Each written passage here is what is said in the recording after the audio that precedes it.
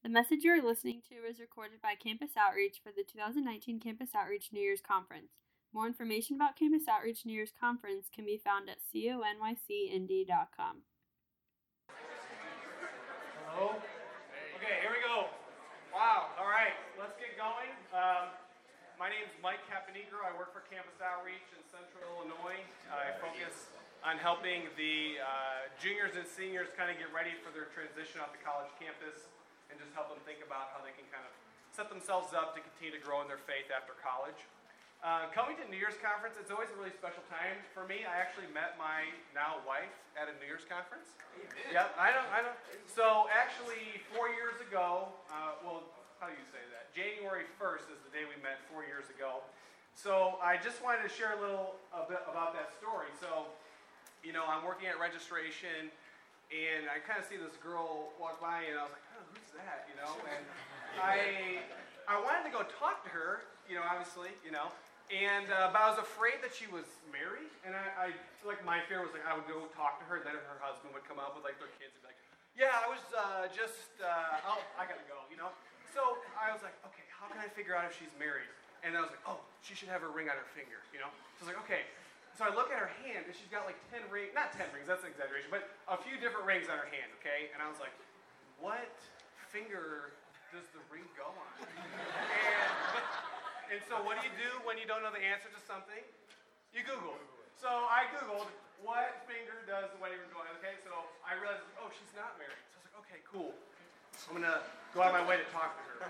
And honestly, the conference was just busy. I didn't get to talk to her, and I kind of resolved. I was like, all right, I guess it just wasn't meant to be.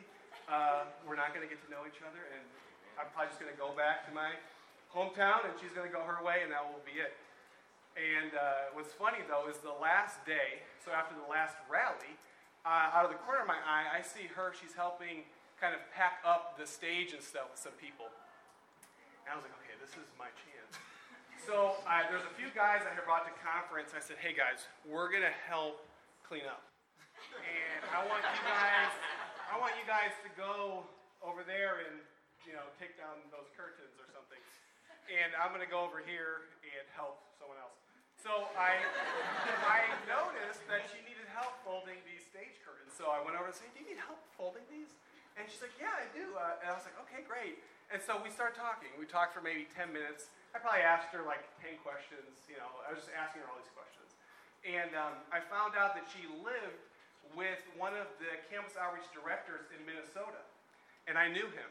She lived in their basement. They were married, and she lived in their basement. So I was like, okay, all I have to do, his name is Paul Poteet. I said, all I have to do is talk to Paul, and he can tell me more about Laura.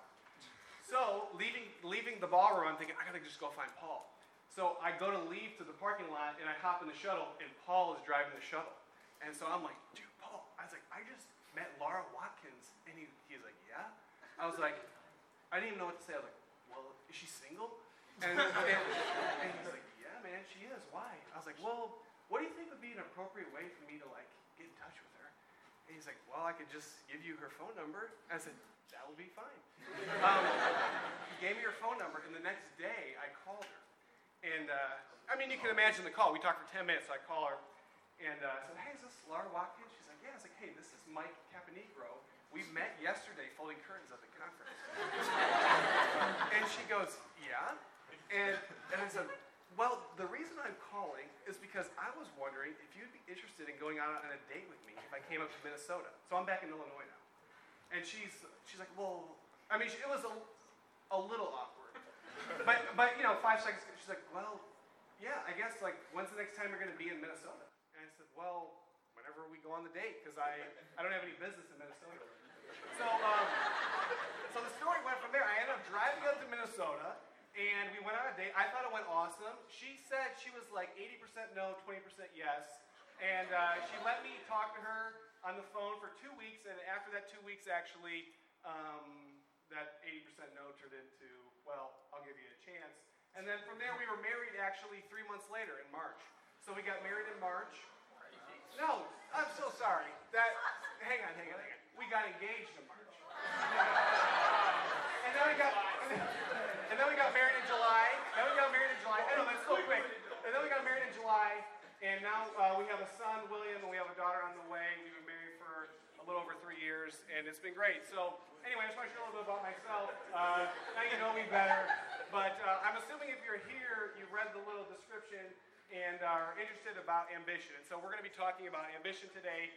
Some of the principles, you can click the slide, some of the principles, actually most of the principles and stuff I'm going to talk about, I got in this book called Rescuing Ambition by Dave Harvey. So if you leave today kind of, oh, that was interesting, I would just suggest that you read his book. So when I think about ambition and I just look over my life, I think back to my high school years. So that's me in the tie-dye shirt right there. So in high school, especially, and even into my early college years, when I think about ambition, I think about like a go-getter. Like I'm trying to be top of the class, starting spot on the sports team. Like I want to be successful, planning for my life years in advance. And that just wasn't me. Like, to be honest with you guys, the things I cared about most in life was getting high, playing video games, and what was the other thing? It was just having a good time with my friends. And I really cared a lot about that stuff. And I invested a lot of time, a lot of energy, and a lot of money to get those things. And I did. And so when I thought about ambitious, I was like, I'm just not the ambitious type. I'm not really a go-getter.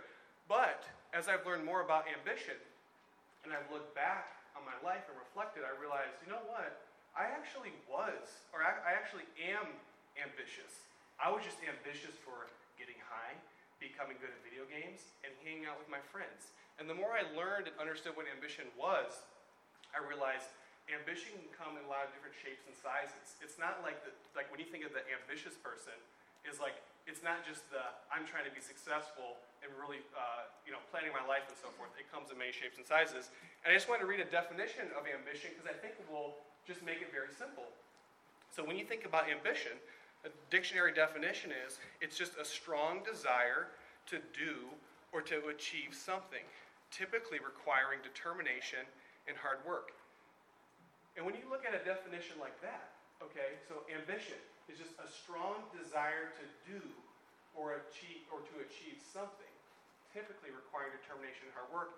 You could be ambitious for just about anything in life. And that's when you can begin to see is like, oh, ambition comes in many shapes and sizes. And what I want you guys to all understand is like we're all ambitious. We all have ambitions, even if you don't think you're the ambitious type. Kind of like I did. I didn't think I was very ambitious. I cared, like I said, you saw that picture. And I want to read you a quote from Dave Harvey's book because I would like to explain a little bit just about the essence of like what really is ambition. We perceive something, prize it at a certain value, then pursue it according to that assigned value.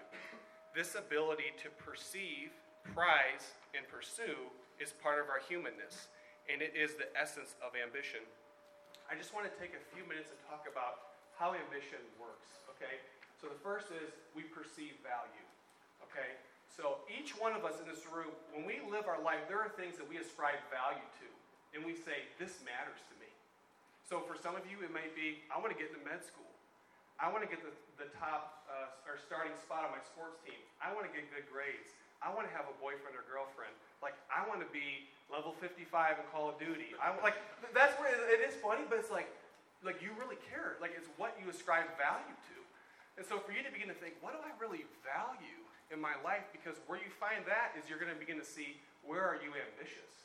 So you go from, we perceive value to things, we perceive value in things, and the things that we say, this is valuable to me, we begin to prize. And we say, this really does matter to me. You kind of collect the stuff and say, this is what I have deemed valuable in life.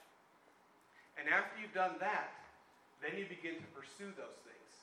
You begin to invest your time, your energy, money. Like you'll suffer to get the things that you really want. So as you sit here and think, okay, what are the things I'm ambitious for? And again, you can begin to see, you can be ambitious for just about anything, but for you to figure out, okay, what do I value in life? The things that I value, I'm going to prize. And whatever I prize, I'm going to go after. And that's kind of the essence of what ambition is, the things that you go after. And it really shouldn't be a surprise to us that we're all ambitious because God created us with ambition. It's a good thing. It's not bad to have a motivation or drive to do things. It's something he created Adam and Eve with in the garden. And so the things that Adam and Eve were ambitious for was to bring glory to God.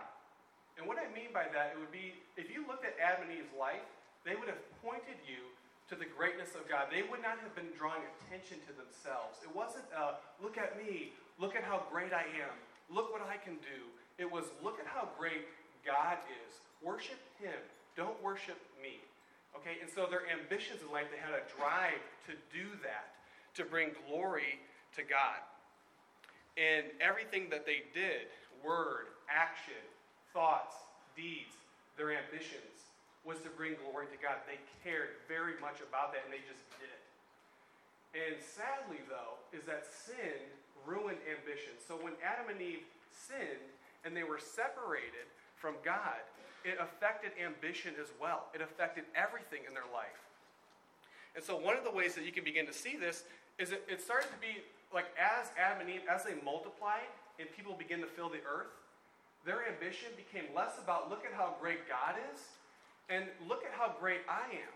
Look at what I can do. Look at me. And so they begin to have this drive in life to make much of themselves.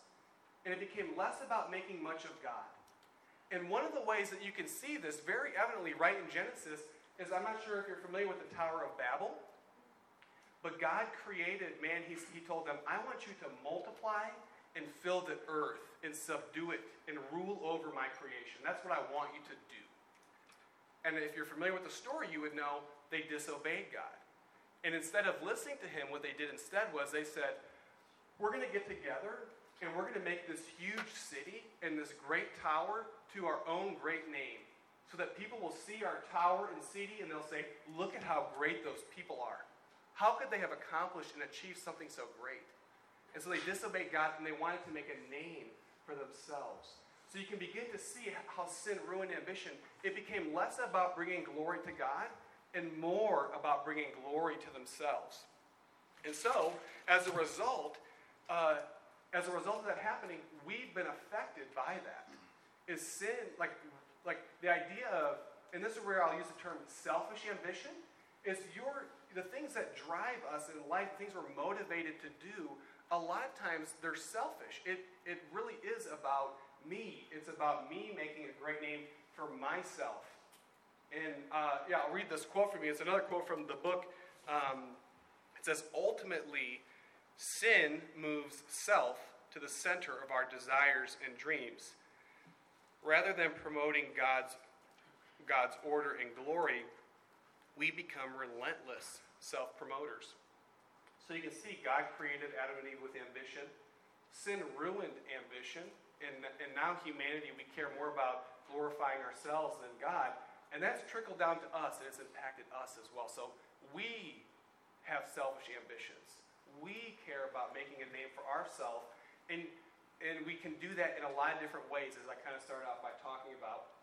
I just kind of wanted to share a couple indicators so you can kind of figure out where do I have selfish ambition in my life. So I just want to read a few things that could be indicators for you.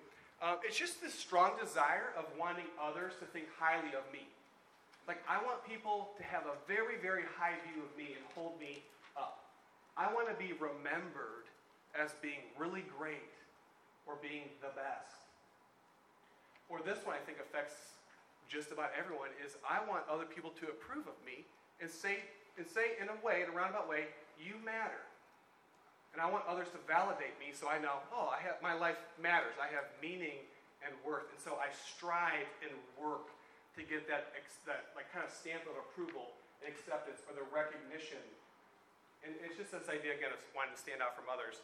There's a few more I wanted to list that will come up on the slide is, again, these are just, could be indicators.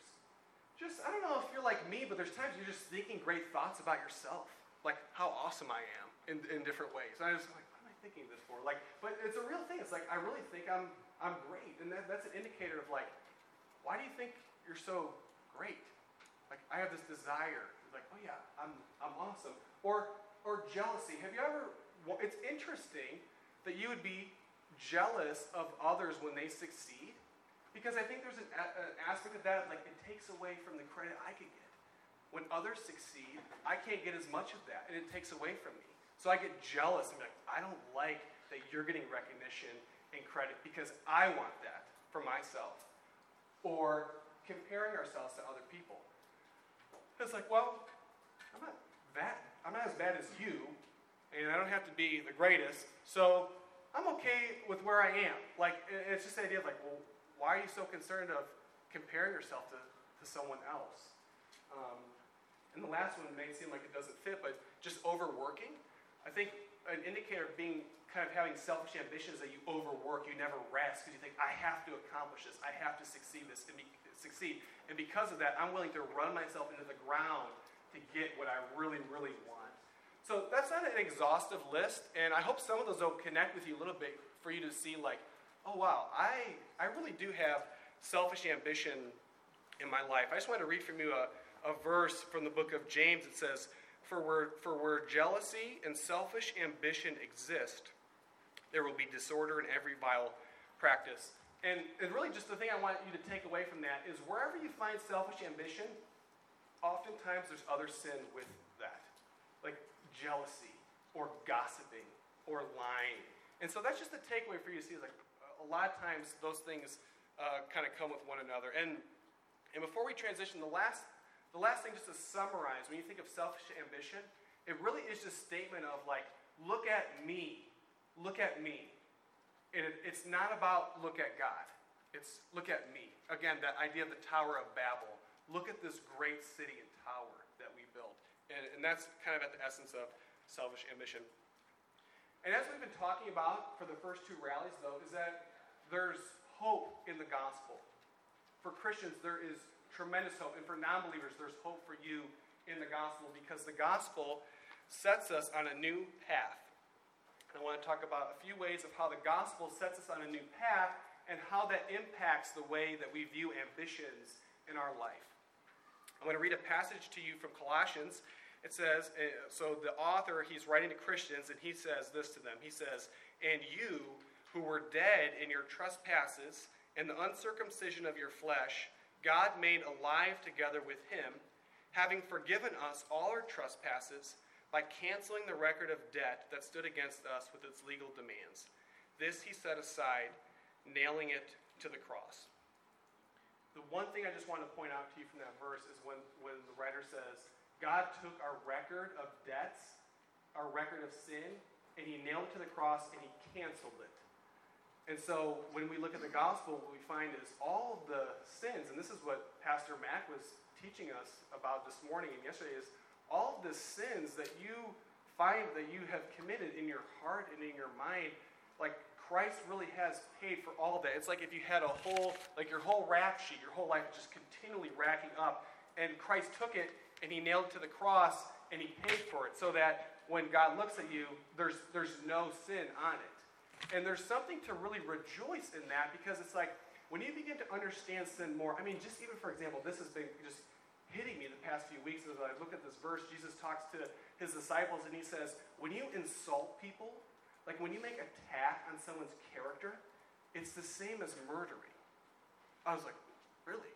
It's like when you insult someone, when you have like anger towards someone, that's the same as murdering. And I thought, I'm murdering people all the time. Like if that's really what it's like you know what I'm saying though, in my heart I was like, whoa, like I have all sorts of anger and bitterness and resentment towards people. I was like, okay, this is not okay. But what it did for me is to open, is like, whoa, this sin too, Jesus has paid for. And so I just wanted to start, when we look at the gospel, you could go back off that slide. The first point is that Christ has paid for our debt, okay? And you're going to hear that a lot because it's a very familiar part of the gospel. The other part of the gospel that I wanted to look at, which is, I don't know if it's less familiar, but it doesn't get talked about as much. And actually, Pastor Mac talked about this morning, which was great, is that Christ gives us his righteousness. And I want to spend a few minutes talking about this because it's very important. And it's going to be important about when you begin to think about ambition. This is a verse from the book of Romans. It says, For as by the one man's disobedience the many were made sinners, so by the one man's obedience the many will be made righteous. And it's just the idea that because of Adam's sin, everyone became unrighteous. but now because of Christ's obedience, those who trust him will be made righteous. And this is what it is not only does Christ pay for our sin, but because he lived a life of perfect obedience to God, both in action, in thought, in deed. Like when you think about Jesus, like he never had like that, the hateful thoughts or bitterness or resentment or lust. He never gossiped or told a lie. Like he lived a perfect life to God, so that when he died, it's like he would have achieved salvation by works. Like he lived a perfect life. And so there's a switch that takes place. Is not only does Christ pay for our sins, but he also gives us his righteousness. And that is so important to understand, because it's not that Christ just looks at you as forgiven, but he looks at you as positively righteous, because the life that Jesus lived is transferred to you. And that really, that changes everything. And I want to share an illustration that I think will even hopefully make a little more sense. I'm imagining most of you will graduate with college debt. Some of you might graduate with $120,000. I don't know if that's you, but the idea is, okay, you graduate, you have debt to pay. Now imagine someone came to you and they cut you a check for $120,000. So they pay for your debt, okay? So you go to zero. And that's kind of compared to like when Christ pays for your sins on the cross. You go to zero. It's like, okay, there's no sins counted against me. But now, when you think about the righteousness of Christ being transferred to you, it's like the same guy were to write you a check for $10 million. And now, you just cashed a check for $10 million, and you just went from being in debt to now extremely wealthy. So the gospel, it's not just only that Christ forgives you of your sin, but you are credited with his righteousness. Like when God sees you, that's why we have the right to be called children of God. That's why when God sees us, he sees us as holy and blameless, not just sinless, but perfect. We've been perfected by Christ. And all the things that Christ earned, like all the inheritance, all the riches that belong to Christ, he's given to us, the Christians, so that we have an inheritance. And that radically impacts, when you think about the gospel, it's like, oh, it's not only that I've been forgiven. Like, I actually possess something now. I'm very wealthy. There's a verse in Corinthians that says, for you know the grace of our Lord Jesus, that though he was rich, yet for your sake became poor, so that you, by his poverty, might become rich. And so the thing I just want you to take away simple is, not only has Christ paid for my sin, but he's credited me with his righteousness. His life has been applied to us. And this truth is going to change the way you think about your life, the things that you're ambitious for, the things that you live for. And before I talk about, I'm going to just talk about a few practical ways. I want to share one more illustration, because I think for me, I was like, okay, this makes sense. I think the Super Bowl's coming up in a few months. I'm not a huge football fan, but imagine you're watching football with your friends, okay? And you have a team that you're rooting for. And you know how people talk when they have a team, they say like, oh yeah, we're not doing good. Like, we're passing the ball bad. We're not blocking. Like, all this stuff. It's like, what do you mean we? Like, you're in your recliner with a beer, and you're talking like you're out on the field, and you've been on the practice. But it's just natural. You say, we. Okay, but you're not really in the game. You're just a spectator, okay? But that's radically different to if you really were a player. So now imagine yourself being a player on the field. You're lining up, okay? You've done all the practice. You have all the plays. Like, what you do on that field has a direct impact to what happens in the game. Like, it matters now. You're in the game. And that's what the gospel does, is it puts you in the game. Like, you're not a spectator anymore. Like, your life, it matters. The things you do matter. The things you think about matter. And that directly connects to ambition, because we're talking about, what are you living your life for? Like, what are the things that you're saying, this has value, and I'm pursuing it with everything I have? And I just want to say to you is that, like, you live, if you're a Christian, you live to God. Like, you're in the game. It matters what you do. And so I hope just perspective-wise, like, oh, whoa, like something very real has happened when I put my faith in Christ. And that's why I want to spend so much time talking about the gospel, because at the heart of, when you think about ambitions, it's like at the heart is like a Christian has been changed radically, and that impacts how they think about their ambitions in life. So I want to introduce you to this concept of godly ambition, is that the gospel enables you to live with godly ambition. And I just want to read a short blurb of godly ambition. Is this idea that my life's pursuit is to bring God glory. It's to seek God's glory in everything I do. So, whereas the people who made the Tower of Babel were saying, this is all about me, look at me. And if you take a close look at your ambitions and you realize, oh, there's actually a lot of me going on here. I'm really concerned about me. The gospel enables you to say, it's not about me. It's about God. And when you look at me, I want you to look, and your view is like redirective, like, who's your God? Why do you live that way? Why do you talk that way? Why do you do what you do? And in doing so, you're making much of God. And so the gospel enables you to live a life like that, to make much of God. And I want to talk about 3 ways that it does that. So the gospel rescues our motives. So apart from God, oftentimes our ambitions in life, the things that we're driven to do, are oftentimes, we're seeking approval. We want others to be like, you matter. Like, validate our life. And so it can be an endless kind of strive. Like, I just need someone to tell me, like, I have value and worth and validate me. And so we live for approval from others. In the gospel, though, because the righteousness of Christ has been given to you, if you're a Christian, God already approves of you because he approves of Christ.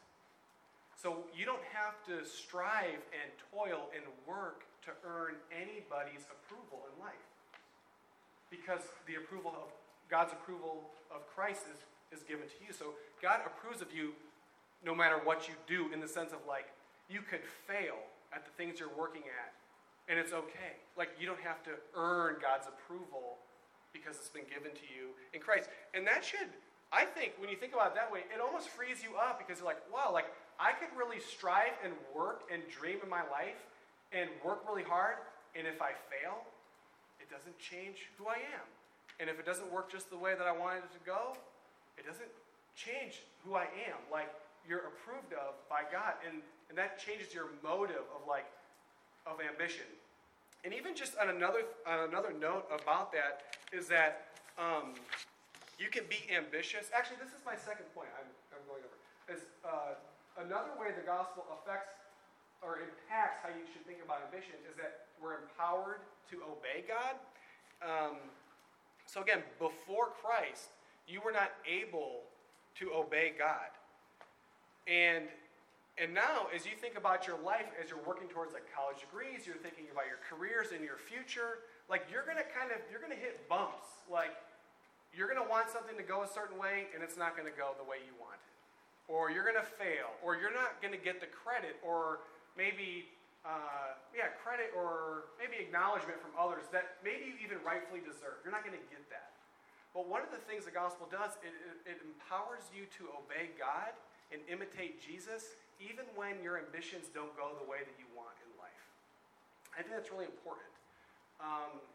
And again, we look to Jesus as the model. So if like a celebrity came in here, people would probably gather around them. Or maybe not in this room, but you know what I mean, in this hotel. People would want pictures with them, autographs, and it's like, oh yeah, that person's so famous, like, you know, so they're getting all the glory and credit that they deserve. And you think about Jesus coming to earth, the one who created us, who holds our bodies together, who holds the whole universe together, and he comes to earth, and what happens? No one gathered around him. Well, not no one, but you know what I mean. It's like, he got killed. He got mocked. He got nailed to a cross. Like, he got the opposite of what was rightfully his, yet through it all, he obeyed God. And that affects us, because as you're going through life and you're striving after the things that are important to you and in your ambitions, when it doesn't go your way, we're still called to obey God through it all. And even just a question, just point blank to ask yourself is, are you even ambitious to obey God? Like, is that something you really care about? Like, in you, it's like, I'm making it my life to obey God. One of the things that God cares a lot about, it's not so much about what you can do for him, He cares about you becoming more like Christ as you're pursuing your ambitions in life. He cares about you becoming like Christ as you're trying to bring glory to him. And that changes how you should think about success. Because so much as God, and I think that just our theme for the conference is that God wants to be with us, is He wants me and him like this as I'm going through my life. And when things are going my way, He's changing my heart and making me more like Christ. And I would ask you that, are you ambitious to become more like Christ? Like, would you say that's something that you're like striving for? Like, I want to be more like Jesus, and I want to obey him. Is that even on your list? And I would say if it's not, it's worth rethinking. Like, maybe I should really consider, what does it look like for me to be ambitious for God? And in doing so, I think you bring glory to God. And then the last thing I just want to say before I wrap up is that the gospel enables us to have true joy in our ambition.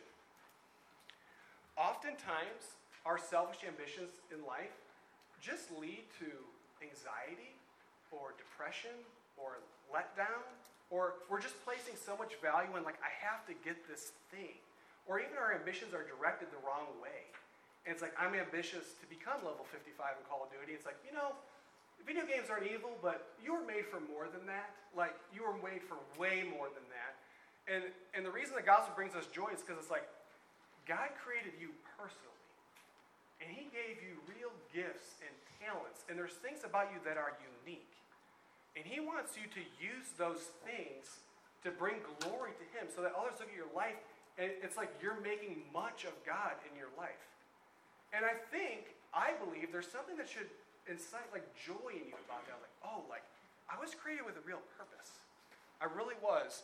And so I think that's just one way. And I think it can be very fulfilling and satisfying to live a life knowing like, okay, God created me and he wants me to work to bring him glory, to be ambitious to bring him glory. And